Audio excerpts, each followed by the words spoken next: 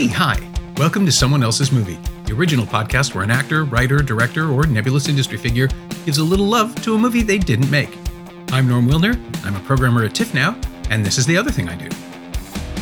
My guest this week is Tim Rosen, an actor who's been awfully fun to watch in a string of shows like Lost Girl, Schitt's Creek, Winona Earp, Vagrant Queen, and Surreal Estate, which we've just heard will be returning for a second season on Sci-Fi in the States and Bell Sci-Fi Channel in Canada. His latest feature film, Dakota, casts him as a traumatized Marine bringing a fallen comrade's service dog back to his widow and daughter, played by Abby Cornish and Lola Sultan, and getting caught up in their lives. It's available on VOD right now. Tim picked My Own Private Idaho, Gus Van Sant's 1991 drama about two hustlers, narcoleptic Mike, played by River Phoenix, and slumming Scott, played by Keanu Reeves, drifting around the Northwest trying to care for one another in very different ways. Van Sant's follow-up to his relatively conventional drugstore cowboy was a dreamy work of art, mashing up pieces of Shakespeare's Henry IV with a moving study of queer belonging. We'd never really seen anything like it. Here's the nifty part.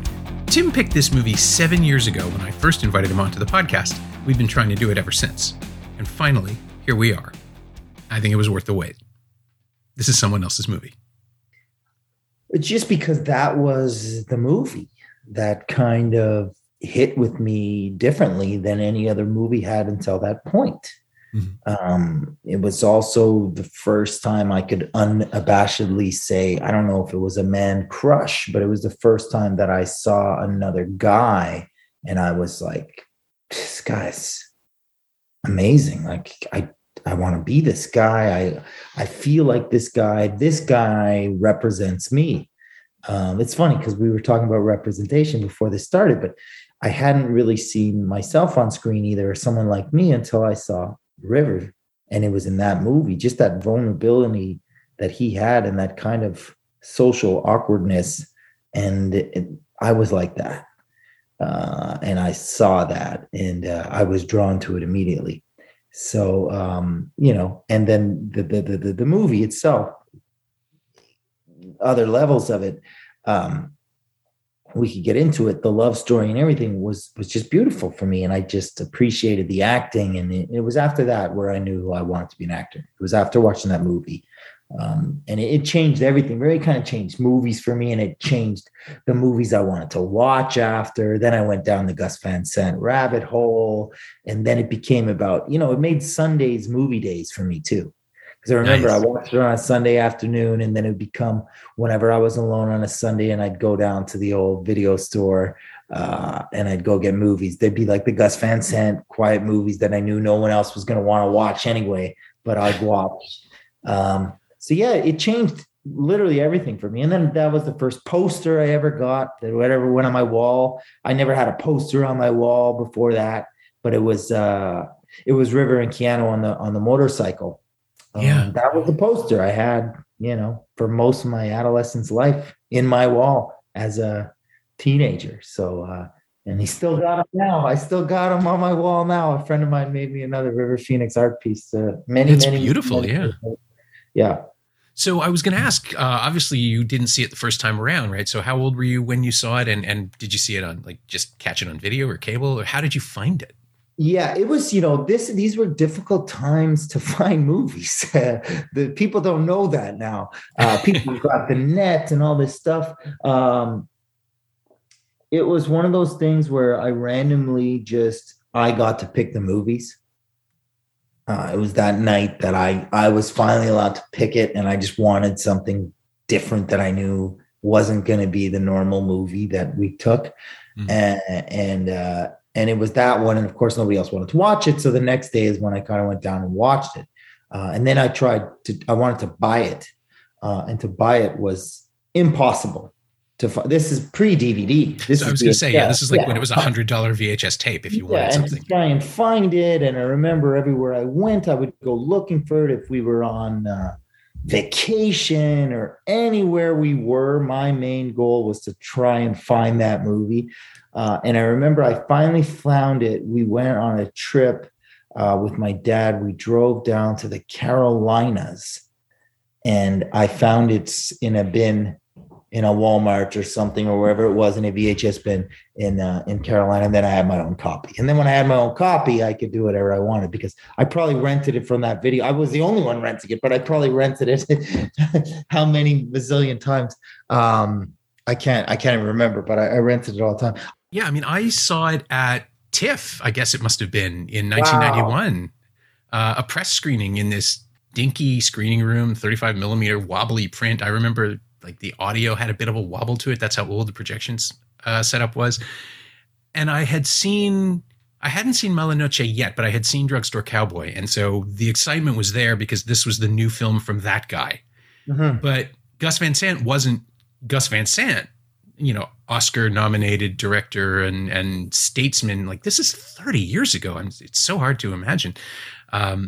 And Keanu Reeves had just been in Point Break that summer, right? Like, nobody knew he could do this stuff. And, you heard that Gus Van Sant is working with River Phoenix. He's like, oh, that's going to be cool. And so that was the expectation. But watching the film that they made and seeing the sort of almost like Terry Gilliam-esque drift into surrealism and the choices he makes, where he's just going for absurdity and chaos, and somehow you have Flea and the guy who made Winter Kills running around doing Chimes at Midnight. Yeah. It's so wild and so unbound. And now looking back, it doesn't look like anything else he did, because it's like even Cowgirls Got the Blues was received so badly. I mean, it's not good. It's not nearly as bad as people said it was at the time, because now you can sort of see what he's doing. But you can sort of feel that that's where he was at his most liberated. And then the reception to Cowgirls scared him away back into more conventional stuff. But Idaho is just so alive from scene to scene, even though it's something that like plays in kind of a monotone, like this hazy, bleary, disconnected, what is it? Wherever, whatever, have a nice day. Casualness to it, because Phoenix's character, because Mike is so out of it all the time.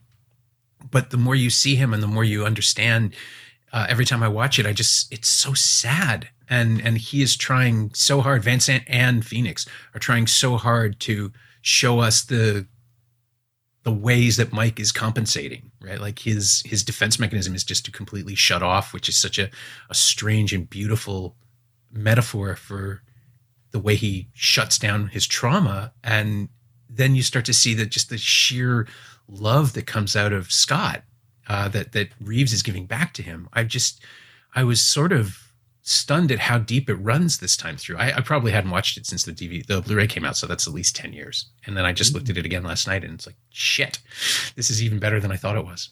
Mm-hmm. I haven't even seen it for a while, but I still remember almost every moment. And it's amazing you said that, because I thought the same thing. And you see it right off the beginning when he first, I'll never forget that scene. He looks at the road. This is my road. It's like a face, like a fucked up face.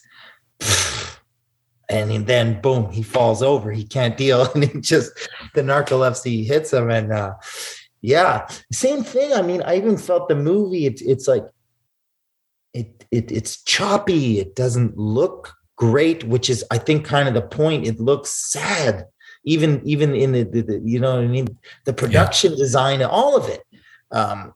And so when it has those moments of hope and those little moments where Scott and Mike have love, it screams for me. It was so obvious and apparent. It was almost magical.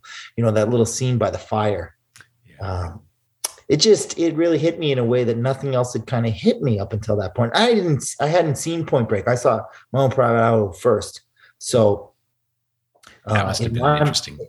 Yeah, in my mind, Point Break was years after I finally got to Point Break, where I was like, oh, this guy's that cool. I had no idea he was that cool, I just remember it. And it's funny. It's like my little brother, as a lot of young brothers do, he kind of looked up to the things that I did. So he's the only other person that probably watched that video as many times as me. And I could still call him. I could call him right now and I'd say, so is that 4 orders of French fries, extra crispy now, Mike? Is that correct now? Yeah. And we both know that's River in the bathtub, getting room service of the French fries. So it's funny. It's like this. Also, it has this special place in my heart with my own brother, The movie it will always be super, super special to me. That's lovely. I mean, it's great to have a talisman too. Like when you're coming up and figuring things out, it was always horror movies for me because you got the most elaborate directorial moves. It was like, no question I was going to be a film critic because I'm watching Evil Dead 2 at the age of like 18 and going, oh my God, how did he do that with the camera? How do you do that with a physical object? But connecting emotionally, I think that came later for me. It wasn't until I started understanding, like, I don't know that I would have even classified Idaho as a gay film, as a queer film, because it's really just a love story. Like, it's sort of transcendent. The sex is mechanical in a way that, although I have to admit, it's shot by Bruce Weber. The stills are taken by a legitimate genius, and you don't notice it in the moment because it's just, they're photographed in such a way that they stop the movie short to just sort of take in their bodies. And it doesn't feel gendered. There's no real nudity. You don't see anything other than skin and contact. And it, at a point where, an experimental film was not getting mainstream releases, let alone a film with this subject matter. It's remarkable that New Line just said, do it. Like, just go for it. Do what you want to do. I've never asked, I've interviewed Van Sant once, and we mostly talked about his Psycho remake because I find that absolutely fascinating. But the process of getting My Own Private Idaho made had to have been just as complicated because he's got, I think it was 2 separate screenplays that he'd been working on and Henry IV. He just decided to hammer them all together and make one thing because he felt that he might not get another shot. And you can feel it, right? Like, it's novelistic in that first novel way where he's already made art, but now he wants to make the thing he wants to make. He's just pouring himself into it. And to the point where he almost, like, there's the integration of home movie footage and the way that the melancholy just sort of hits you sideways. It feels like this wild artistic swing that he's been bracing for. And he finally gets to do it. And it's that joy that balances out the sadness of the story to me, like the feeling of a man fully in control of his art, and he's applying it to this really tragic story about people who should be together and can't because they're never in the right place at the right time, right? Like, Mike is ready and Scott isn't. Scott is never ready, I don't think, and insists he doesn't see it that way, but he does. You can feel it. You can feel the tenderness in Reeves' performance and the way that he looks after this sad little broken boy he's taken under his wing. And even when he's off being degenerate, he's still looking out for Mike. Like, he's so gentle and kind, and he's so good with the Shakespearean dialogue. I knew Phoenix was great in the film, but I really didn't give Reeves enough credit, and that's on me. Yeah, it's interesting because I learned about all these things after Shakespeare, Bruce Weber. Then I ended up going down a Bruce Weber rabbit hole, and all that stuff came later. And it's interesting you said you didn't think that it was a gay film. I remember when I watched it, I didn't think about that at all. I mean, and this is a time in my life when I'm discovering myself and all that stuff, but I didn't think about it in any of that aspect. I didn't think of it as 2 guys or at least for me, none of it read like that. It was just a love story. I understood that. I understand love. I understand what it is to be vulnerable. I understood what it is to be held by the person you love and what it means. And that's the safest place in the world. And his loneliness, Mike's loneliness. And that's what I got. None of the rest of it kind of was even there at that point. It was just this kind of a great time to see a movie like that because you just see the simplest parts of it. Then I got to find out so many cool things later. I didn't even know who Flea was. I probably got into the Red Hot Chili Peppers later just because of that movie. It was another reason I went down that rabbit hole. It was such an interesting time because it was just before grunge hit too. Grunge wasn't full flex. Like, Nirvana hadn't really been on the. I mean, if it was anything, it would have been Bleach. Maybe was out at that time. It definitely wasn't Nevermind. Oh no! Like, they shot this in 1990. It hadn't happened yet. Yeah, it hadn't even happened yet. Yeah, so because it was the most grunge movie that wasn't grunge, and it was kind of like it was like this time in my life where, to be honest, I was grunge before grunge was grunge. I was a lonely loner who didn't really talk to some people. I played my little guitar, so it was just one of those things where, yeah, I can identify with the characters. And obviously, I mean, I'm married now and heterosexual, but I didn't identify as any of the things back then. I didn't even think about them. That was what I was drawn to. That love story was, and I didn't think about it between two men. Honestly, I didn't even think about it. I just knew it was a love story. Then that's all that mattered to me. No, I mean, this is how it works, right? Like when you find something that speaks to you, it doesn't necessarily reveal itself or everything about itself to you. It's one of those things where I've never been able to classify exactly how I feel about Van Sant's work, because he has the ability to just be as profound and overwhelming as it gets, and then also just undercut it completely. Like he's like a less anarchic John Waters in that he understands the language, but he just wants to play with it. And he wants to, the allegory of an orgasm with a house crashing to the ground. It's ludicrous. It's preposterous, but it's exactly right. And I can picture it right now, by the way, that whole screen. Oh yeah. And it's 5 minutes into the movie. Like there's no hesitation. This is the kind of film you're about to see. It's going to be silly, but it's also going to be despairing and profound and human. And the marketing, like nobody knew what to do with it. Nobody had any idea. It did okay, as I understand it, but it was one of those films where it's kind of amazing. Yeah. In 1991, when people were still on edge about any kind of queer representation, where the AIDS pandemic is still well underway, and the idea that you can make a film about gay hustlers, like that's who they are. That's what the milieu of the film is, and not be judgmental and not have any morality sort of intruding on it. Like the greater morality is that Scott betrays his friends by going legit. That's the greater morality, and that's something. Again, it's like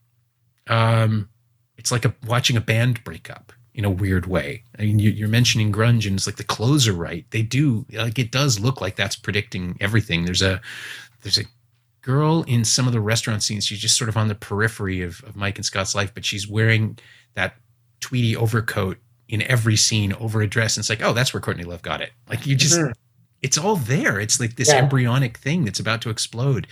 And he's just making a movie about people in this situation without paying he gets the details right, but he's not paying, like, it's not important that this is the world they're in.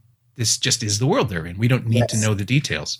I agree. He's laying out the next decade of American culture.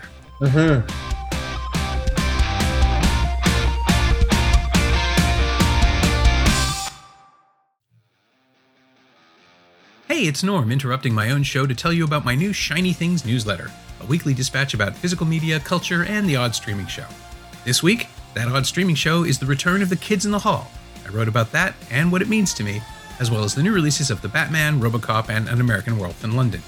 Subscribe for the price of a latte at shiny-things.ghost.io or find a link at the Simcast Twitter account. It's me. I'm writing about movies some more. Come check it out.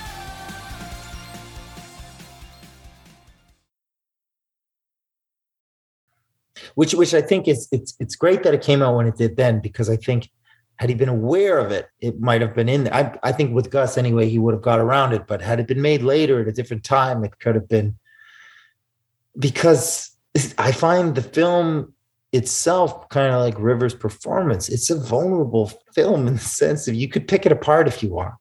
You could just take it and look at it one way and say, this is ridiculous, like you said.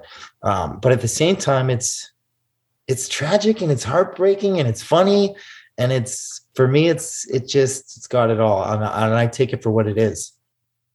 Yeah. I mean, that's really it, isn't it? It's him just showing you an open beating heart, and it's up to us to receive it. You can giggle at Udo Kier's mannerisms because, like, now especially, he's become like an icon unto himself, and he's cast for cultish comedy. But he's just somebody who has a very specific way of existing in this world, and because he has money, he gets to dictate things.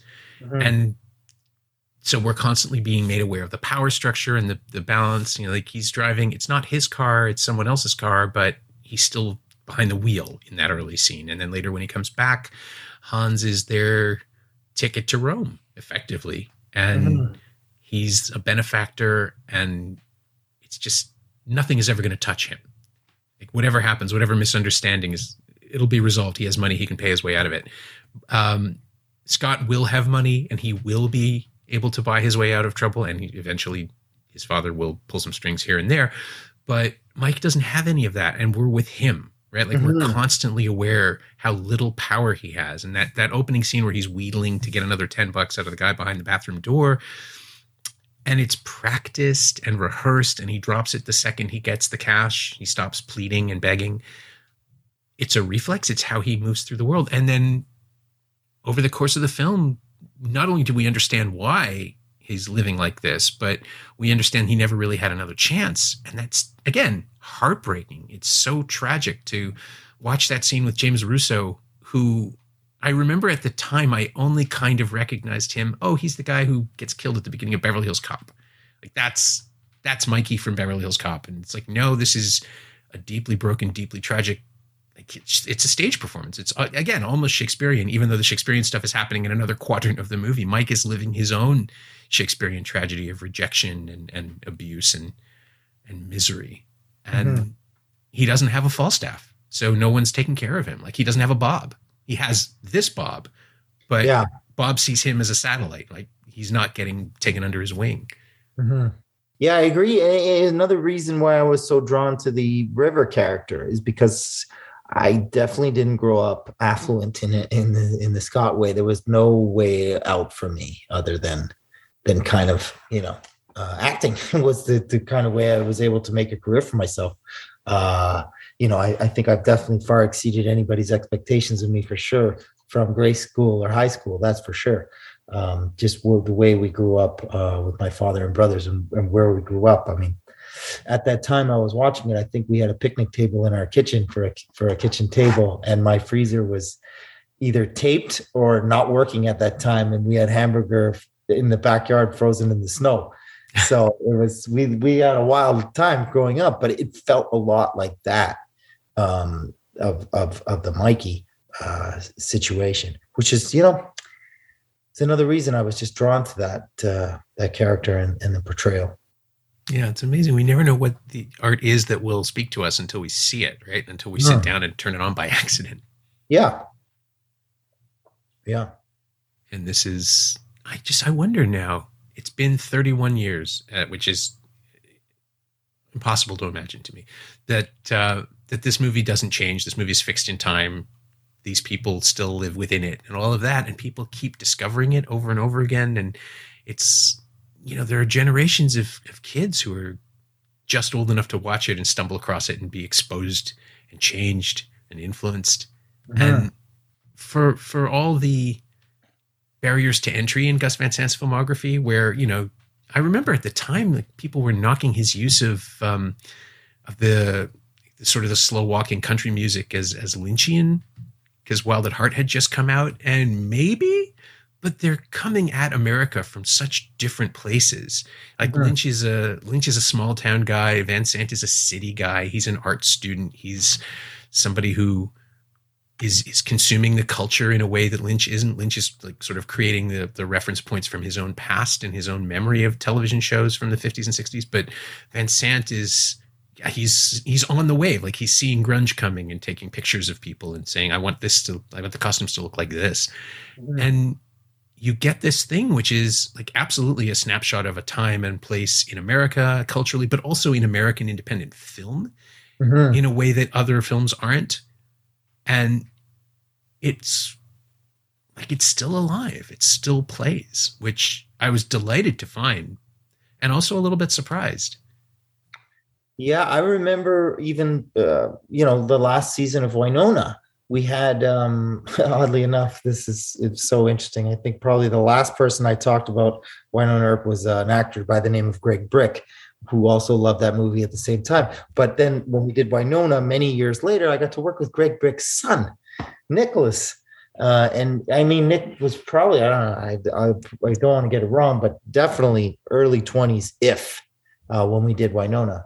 And we were talking about My Own Private Idaho, and he'd watched it. He knew exactly what it was and was talking about kind of the same things and the way it kind of hit with him. And I was like, I just thought it was great that movie is still out there and touching people in the right way.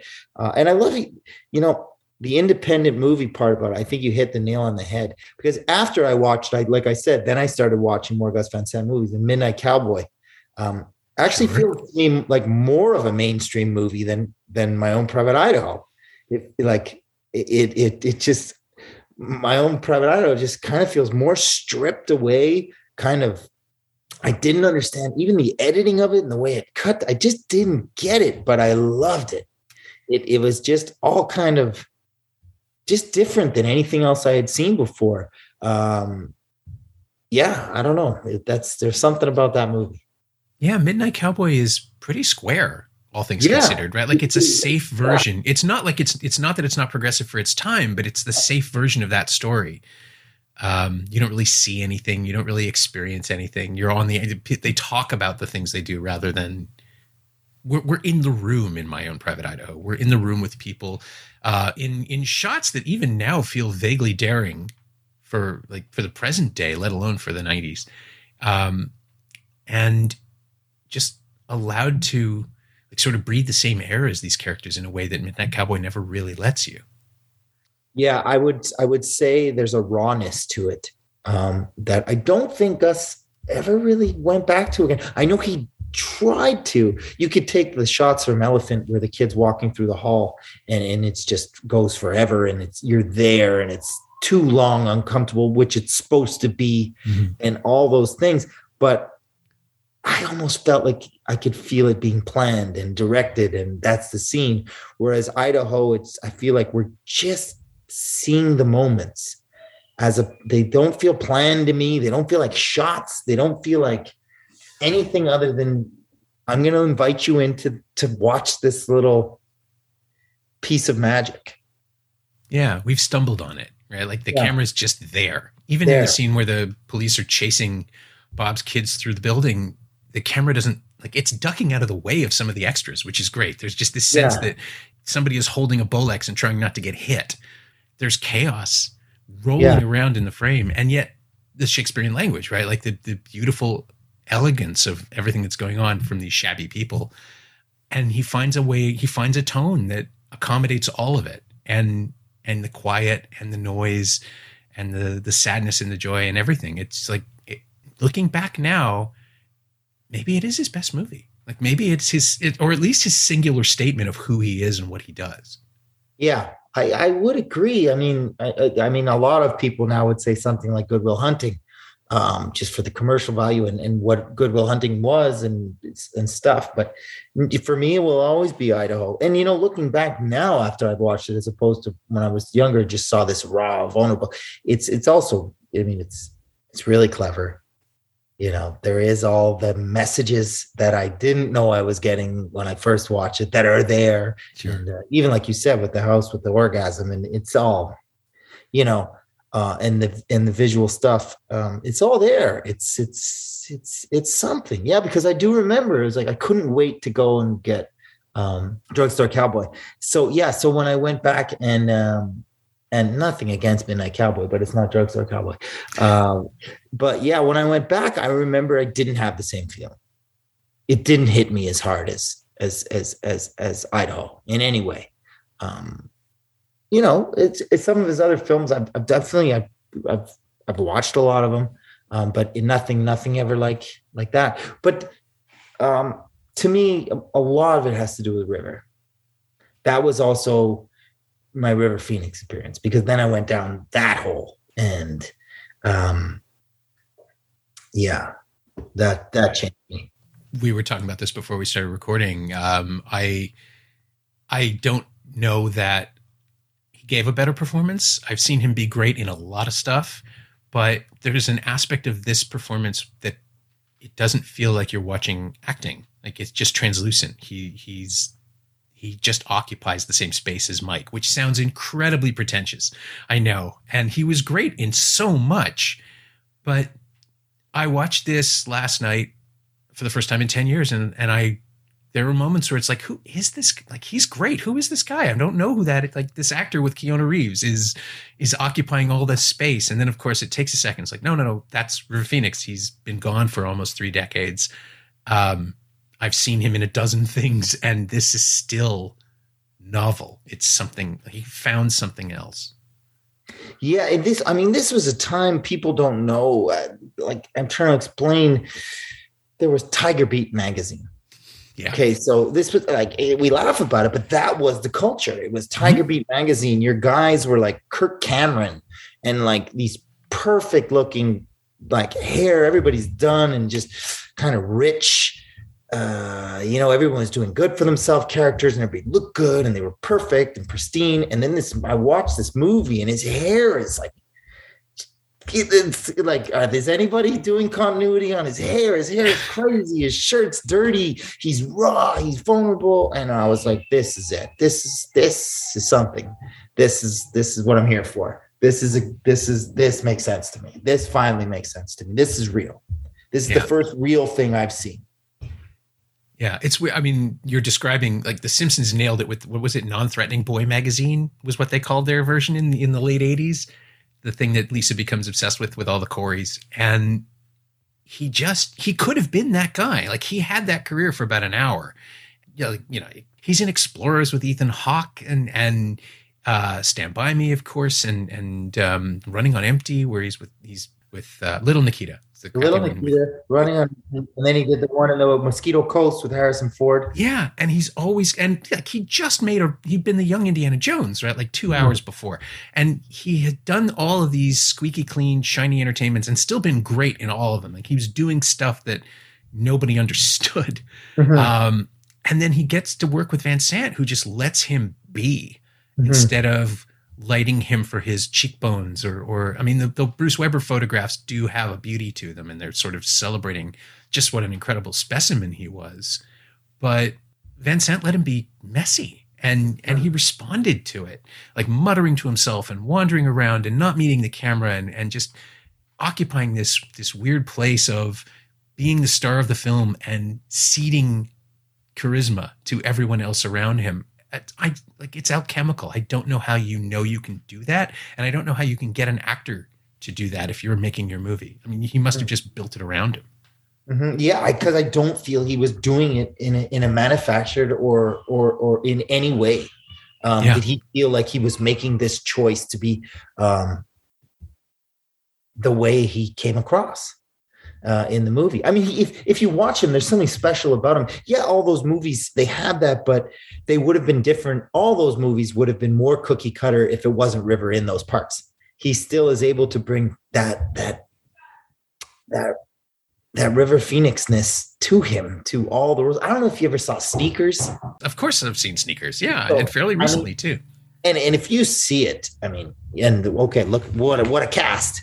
But the way they all play it and it's, it's everybody's great in it, but I've seen this type of acting done a mazillion times. They play it safe in the sense of where they're going to be, but River's character's still got something to him that I just don't think any other actor would have brought to any of those parts. Yeah. I wonder if it's just that he's not intimidated by everybody else. Because, like, it's this huge all-star cast. He knew who they all were. Like, he'd worked with Poitier before. And he's still just like, he's in a corner just talking shit. Like, he's just refusing to take any of it seriously. Yeah, he just has this Riverness about him. Yeah, it's remarkable. I wonder, because that was like 1990. So maybe he was already deciding to sort of break away from the straitjacketed roles. Like, he could have, I mean, he also was beginning to have his own issues, but I think he could have been just like a generic A-list kid actor, teen star, 20-year-old. Well, yeah, I think, from what I heard, he was supposed to be the Christian Slater role in Interview with a Vampire. That's right. Yeah, they shot her. They had to reshoot, or they had to postpone or something. No, I'm not saying that was a super mainstream movie, but I mean, you got Tom Cruise at the time, and it was in a lot of ways. So Yeah, I don't know. It's interesting. When we first talked, we were talking about the thing called Love, which Yeah. is oddly enough my second favorite River Phoenix movie. Just Really? because, yes, he gets to just he's just so wild in that movie. No one else would have done what he did in that. That movie should have been an after school special. It Yeah. should have been so safe and cookie cutter, and you just get this performance from him that just almost doesn't fit with the rest of the movie. He's so just on the cusp of like what you just don't know what he's doing. You can't take your eyes off him. You don't know what he's doing. He's so affected by something. There's something that there's always like a weight on his shoulders and his characters that I kind of want to take off. That's the thing that it is for me with him. I just want to, whatever it is, I want to help him. I want to get rid of that thing that makes me watch him so much. Yeah, he triggers a sympathy that it's immediate. And I always assumed in the thing called Love that they were shooting around something, because it felt like, I mean, even the way they frame Bogdanovich frames the microphone in front of his face so he can't see him singing. And they don't do it with anybody else. It just felt like they were trying to work around whatever was going on with him. And yeah, it breaks my heart that I didn't get to go on the junket. I was invited to the junket and I didn't take it because it seemed like it wasn't going to be much of a movie and my editors weren't interested. So I didn't go. And it's just like, God damn it. I would have at least gotten to meet the real guy, to see him and find out who he really was. And yeah, it's interesting you said that, because I know how much he loved music. And you can kind of see in that movie from Dermot Mulroney's performance and singing and the Sandra Bullock character, they were kind of more cookie cutter country music at that time. Mm-hmm. But the River songs had a little something extra to them, a little more heaviness to them. And I know for a fact it was River who brought that. So it's interesting you said maybe they tried to cover some of that up, because it seemed like it was a pretty studio safe movie that he went pretty weird with. Yeah, it's just that wild energy, right? The thing that which was my favorite part, to be honest, about him. I can see that. I wanted to ask to that end, like, is there anything, because this is the way the podcast always goes, is there anything that you've borrowed or lifted or outright stolen from Phoenix or from My Own Private Idaho in your own work? Is there, I was trying to figure out, there's some physical stuff you do in Surreal Estate that maybe comes close, but just like the moments where you're trying to negotiate with things that aren't there and the way you hold yourself, they feel like the same kind of off balance stuff he's doing, but maybe it's just me reading it in now. Yeah, I don't know if it is. It's unconscious. That's for sure. It's kind of like, other than, I did have a blue pea coat, navy blue pea coat in my teens, literally because of that, because of River. I mean, that was, what a fashion statement that was. It was one of those things, like funny enough, it's like people know I'm a huge Silver Surfer fan. So they always ask me, oh, would you love to be the Silver Surfer in a movie? And I always, no, I'm a fan of the movie. I want to go watch it. I want someone else to do it so I could watch it. But it's the same with River. And I'm too much of a fan of what he did to try and even think I could do what he did in any way. Definitely not consciously. That's interesting. I mean, I love the idea that actors don't always know what they're doing on screen. Like that doesn't always read to them what we can see with the camera, but yeah, I'm going to keep watching. I'm going to keep looking. I'll find something. Oh, you're going to be right. Let me know 100%. I mean, I've watched this guy in movies my whole life. No, it's good though. The best stuff always seeps through, right? Even if it's not direct, that you're carrying that with you, that the admiration for him and if that's what taught you what you could do, like that's good enough on its own. Yeah. Yeah. My thanks to Tim Rosen, whose new movie Dakota is now available on VOD and on demand. Thanks also to Laura Steen. She knows what she did. You can find Tim on Twitter at RealTimRosen, all one word, and you can find My Own Private Idaho in a really lovely Blu-ray and DVD special edition from the Criterion Collection. It's also streaming on Hoopla in the US and available to rent or buy on most VOD platforms. As always, you can find me on Twitter at Norm Wilner, and you can find this podcast on Twitter at Semcast, SEMcast, and on the web at someoneelsesmovie.com. The first year of the podcast is still available for just $20 at payhip.com/Semcast. That's the first 52 episodes of Someone Else's Movie, 46 of which aren't currently available anywhere else. And remember how I mentioned the kids in the hall are on this week's Shiny Things at shiny-things.ghost.io? Scott Thompson is in that 52-episode package, talking about Gentlemen Prefer Blondes. You want to hear that, trust me. Our theme song is by The Last Year. If you like it or the show in general, please say so. Leave a review wherever you've been enjoying us. Every little bit helps. It truly does. And check out the other shows on the Frequency Podcast Network while you're doing that. Stay safe, watch movies, wear a mask if you go out, get your booster when you can. I've had COVID, and take my word for it, you don't want it. I'll see you next time.